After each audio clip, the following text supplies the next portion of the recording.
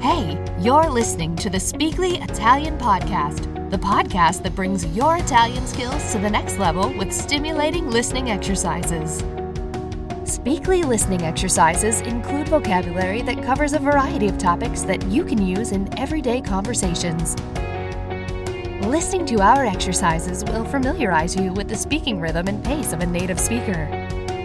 To receive the full benefit of this exercise, transcripts, translations, additional exercise types, and much more, go to www.speakly.me or download the Speakly app. Enjoy!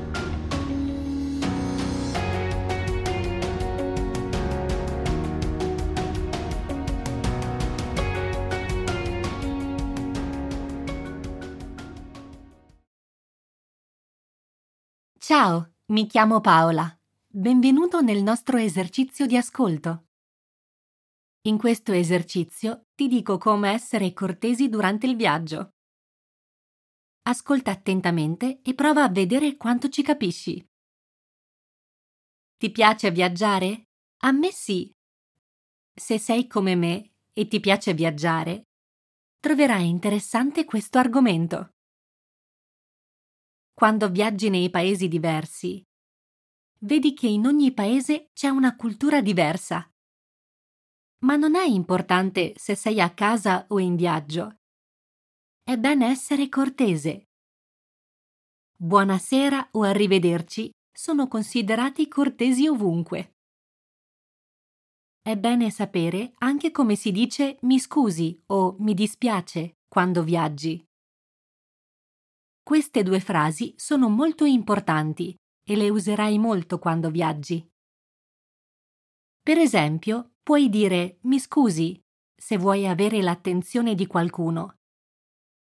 E puoi dire mi dispiace se c'è una cosa che non puoi fare. Ma sono sicura che lo sapevi già, vero? Le altre due parole importanti sono per favore e grazie. Sono sicura che userai anche queste. Vorrei un caffè, per favore. Suona molto meglio di voglio un caffè. E anche sì, grazie. Suona meglio di sì. Tutto suona meglio con un per favore e un grazie, vero? Questo vale anche per le frasi come il conto per favore. E può ripetere per favore? L'ultima frase, può ripetere per favore, è molto utile. Puoi usarla quando c'è qualcosa che non capisci.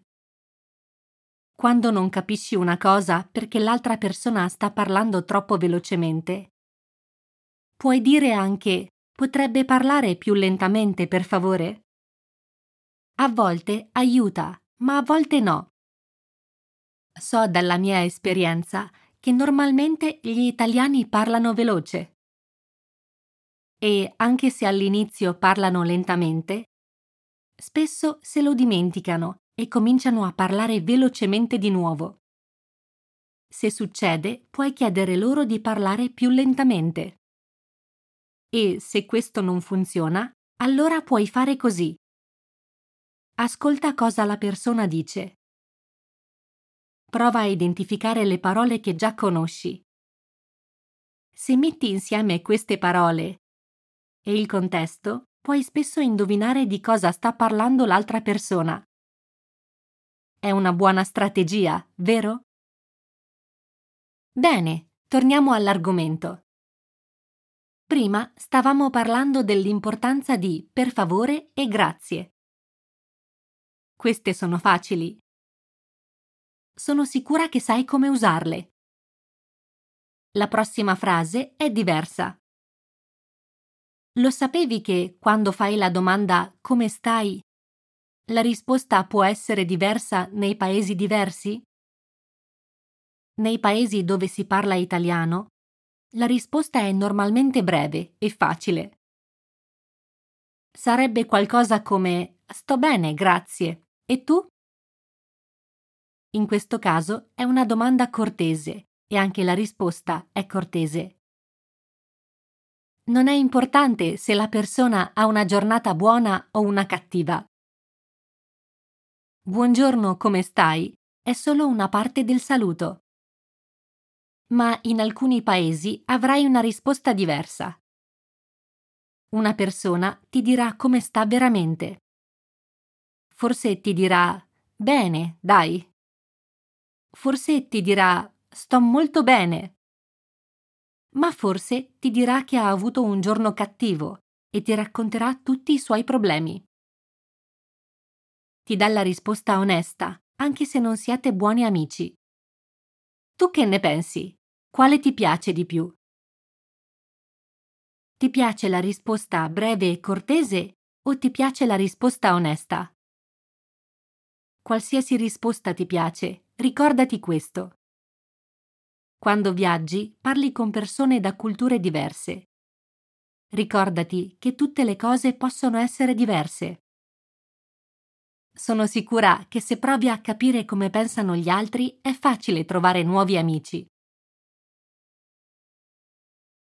Spero che ti sia piaciuta questa storia e che tu l'abbia trovata motivante. Ti do anche un trucchetto che ti aiuterà ad imparare l'italiano molto più velocemente.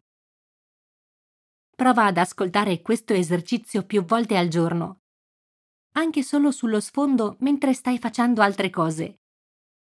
Ed ascoltalo 3-5 volte di fila. Se fai così, assimilerai pian piano tutte le nuove informazioni e capirai sempre di più con ogni ascolto. Stai andando bene, continua così. Alla prossima!